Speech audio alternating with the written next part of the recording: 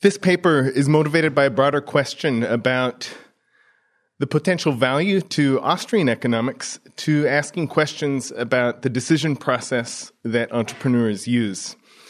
On the one hand, von Mises, Rothbard set out to carefully delineate what it is they do from whatever it is that other stuff that psychologists and decision theorists do. There's certainly some clear statements against the idea of opening the black box of what goes on in the mind.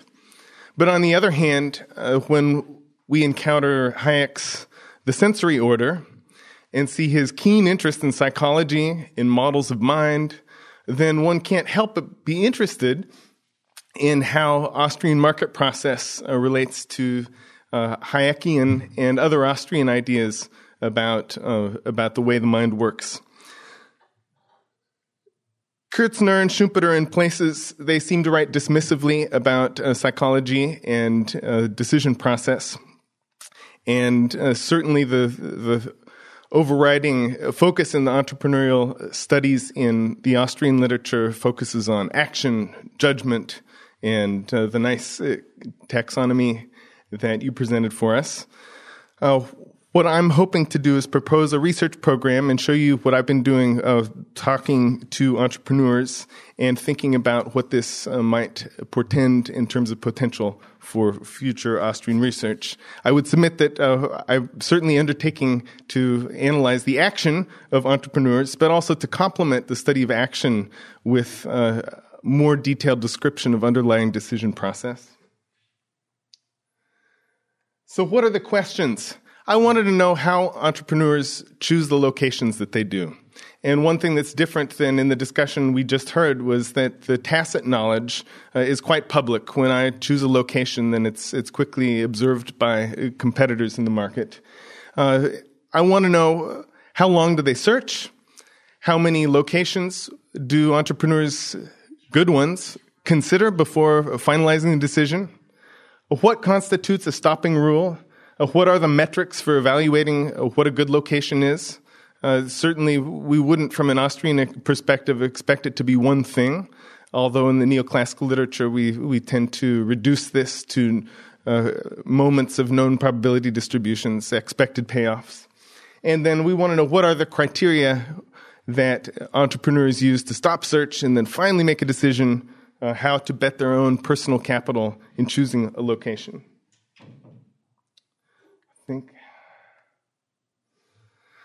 If you go to the Economics 101 textbook, the benefit cost calculus presumes that the decision maker has a known menu of alternatives. So if I were buying a house for a budget of $200,000, then the idea here is that I would have an exhaustive list of all the affordable homes everywhere, all continents, and that presumably there could be some hedonic attributes of living in a faraway place that would outweigh or offset the costs of going there.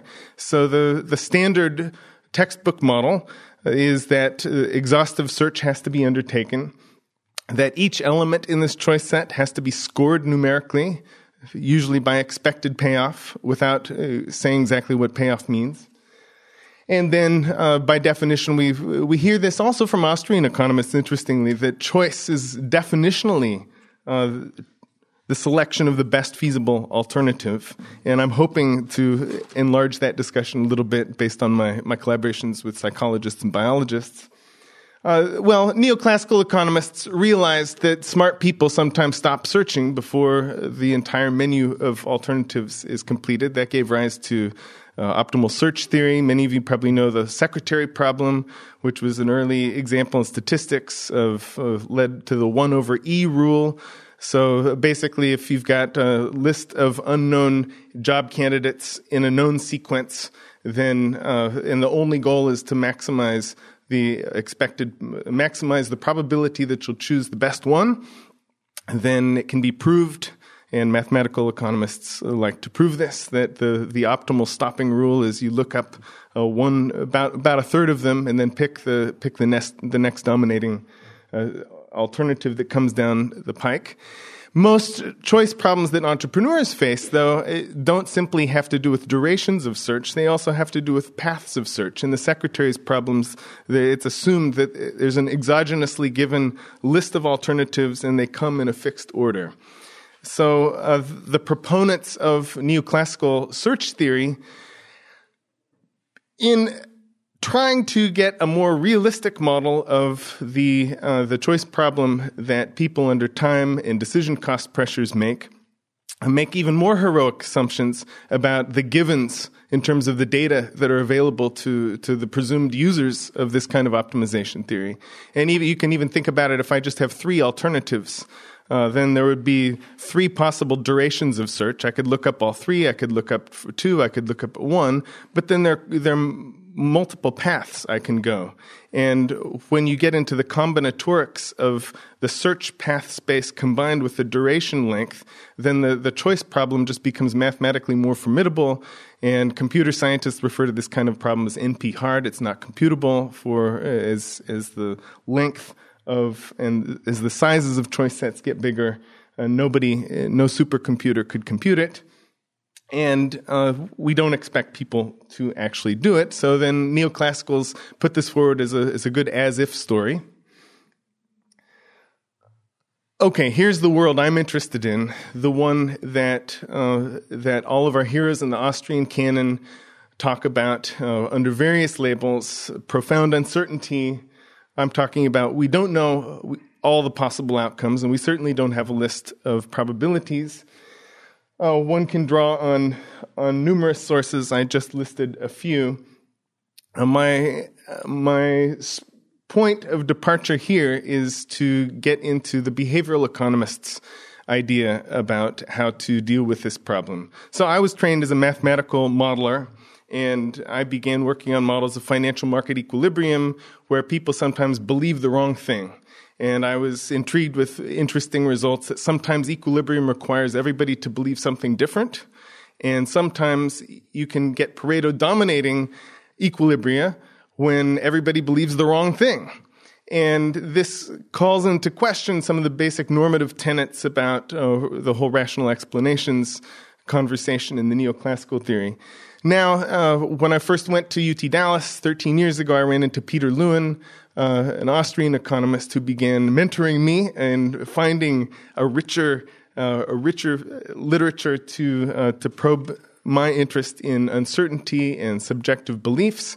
And I was always intrigued with this kind of this tension between a professed lack of interest in the introspective mind, but also a recognition in this radical heterogeneity of goals, of information sets that seems to have so much potential for the descriptive richness of models of mind. So I could talk about a gazillion behavioral economists that have, at various stages in the arc of behavioral economics, tried to flirt with various authors in the Austrian tradition, and then quite a few well-known Austrian authors, Lachmann and Buchanan and Vanberg. You'll see talking about taking psychology seriously and being interested in the decision process of entrepreneurs. I'll leave it there and move on to what the behavioral economists have done. I think there's a huge arrogance and methodological misguidedness in the so-called behavioral economics revolution. So this was the methodological fight. When I was a PhD student, I was interested in working with otherwise standard neoclassical models, but where the beliefs were wrong. And already that was considered exotic, weird, behavioral. Then in the last 15 years, we've had this self-described methodological opening up. Now we can dump everything into the utility function, exotic preference models, and the self-description of the people who are editing the top neoclassical or formerly neoclassical journals now profess a new kind of methodological openness. But my point would be that this is more or less a retrenchment of a very rigid, singular methodological norm based on the mathematics of constrained optimization. What's new is we have a few new inputs in the utility function. We have a few new decision parameters, asymmetric weighting of gains and losses. You well know the work of Danny Kahneman and this claim of widespread irrationality. My point of view is that by deviating from the axioms, the rationality axioms of the neoclassical model, this is sometimes required to be an adaptive, smart, intelligent agent acting purposefully the way that our Austrian heroes have described.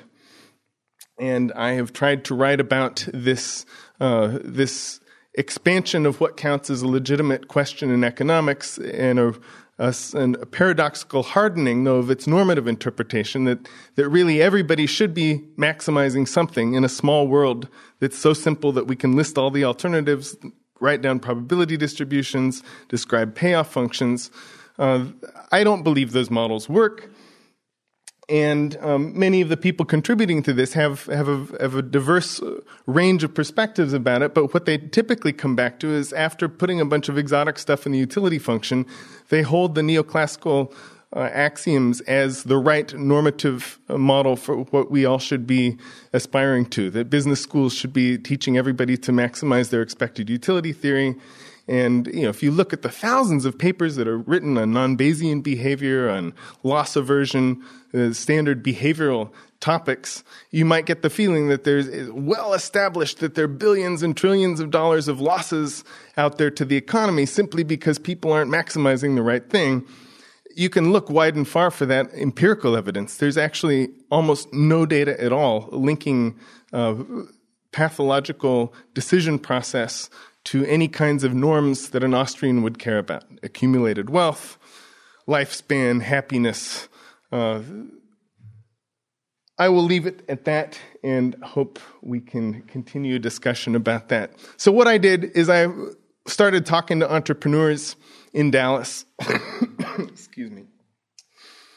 A few of them, 17 of them, had very large projects, over $1 million of their personal capital invested, and the rest smaller projects. And what I was most interested in was eliciting a description about how the choice of location was made, the length of search, the number of items considered, and what kinds of criteria were used to stop the search and finally make the decision.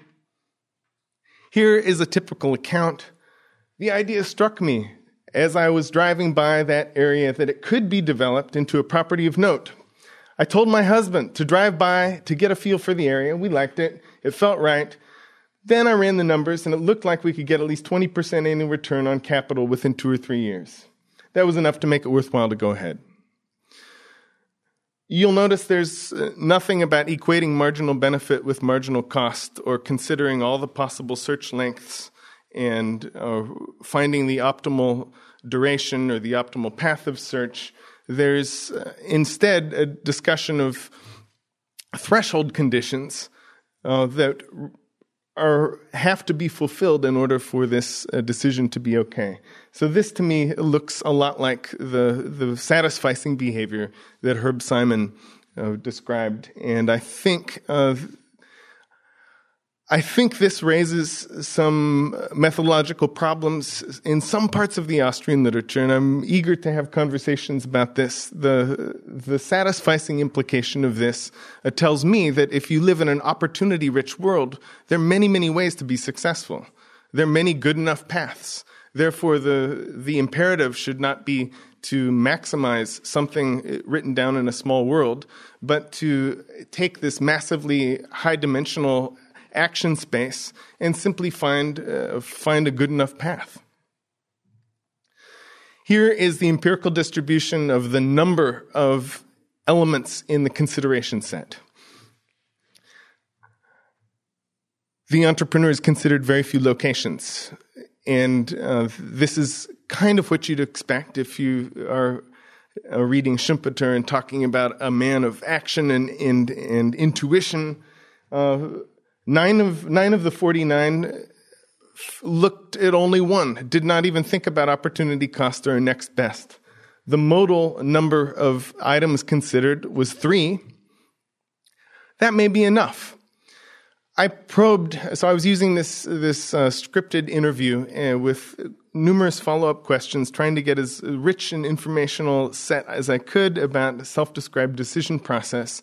And the kinds of things that you heard from these entrepreneurs, they were sophisticated quantitatively. This is not a function of being incapable to collect information or not being good at numbers. Quite to the contrary, we even talked to a couple consulting firms that do a kind of exhaustive search using census data, going down to the block group level and linking those with real estate openings.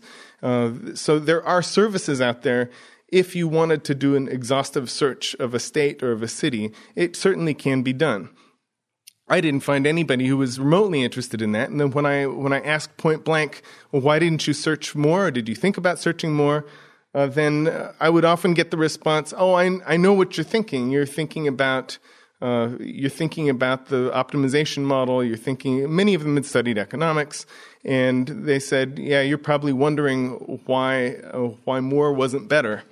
And you have to understand, in the kind of environment I live in, things are changing all the time. Even if I got a much larger consideration set, by the time I got meaningful understandings of the benefits and costs of a larger set, everything could be different. Fast action is what was required from me. What makes me good at what I do is that I can get an intuition for a place, and I can run the numbers quickly, and if it satisfies my conditions, I jump. This was with some variation in the nuances and emphases in the stories. The basic portrayal I got is an understanding of how that decision process went. Okay, so I'm interpreting this as a purposive openness to serendipity and evidence of the kind of alertness and intuition that one finds discussed in Austrian writings on entrepreneurial behavior, although I'm quite aware there would be alternative interpretations and would welcome some conversation about that. Okay, the threshold conditions. Nobody said they were setting any two variables equal to each other. Instead, you heard things like, I need 20% return on investment, I need an occupancy rate over 80%. If I think I can get X return after Y years, where Y is 1 year, 2 years, maybe 5 years, this is the kind of conditional threshold that define nearly everybody I talk to stopping rule. Imitation. This is something I know that bothers a lot. Some writers in the Austrian tradition. It's considered too automatic, too much of an automaton kind of algorithmic rule. It doesn't seem to draw on the intuition, great man, great woman leader that we write about. What I found, though, was that the smaller projects, once I asked about their self-described return, whether their returns exceeded expectation, met expectation, fell below expectation, many of the smaller projects did quite well imitating, and there was lots and lots of talk about the presence of Starbucks or a laundromat or a drugstore nearby. People choosing locations are very conscious of nearby business activity. So many people mentioned wanting a Starbucks nearby so that their employees would have good coffee to drink, that it makes you wonder why there's even positive rent. I mean, these guys should be paid to locate. I mean, if you're selling real estate or renting, it's questionable whether Starbucks is actually earning a fair return on its positive spillover effects. Okay, then I told you a little bit about this, and I will cut to the chase. There was one of the things that, as an Austrian, I have a PhD student that became head of local economic development initiatives in Dallas. So the cities often want to do things like target tax incentives to motivate and incentivize firms to invest in particular sectors of the city. In Dallas, there are big islands that are devoid of any commerce or any visible commerce, and frustratingly small responsiveness to tax incentives. And then we also asked questions about this. Most of the people we talked to said they would never put it in their consideration set. You could give me rent for free for a year, I still wouldn't consider it, which really raises questions about whether these small marginal incentives have any chance of getting a location that's not in the consideration set into the consideration set. Of course, their thinking is that if you see a neighborhood that has no profit, that has no business activity, then if everybody's profit maximizing and everybody does exhaustive search, then that means that those places have no opportunity. But then if you talk to the way entrepreneurs actually make their decisions, many of them wisely economizing on search costs and information and accumulating in well-known neighborhoods, then this does portend the possibility that there could be profitable opportunities in unexploited neighborhoods that go unexploited for a long time simply because of the decision process that the entrepreneurs are using. So I will leave it there and hope we have a continued conversation about decision process in Austrian economics. Thanks.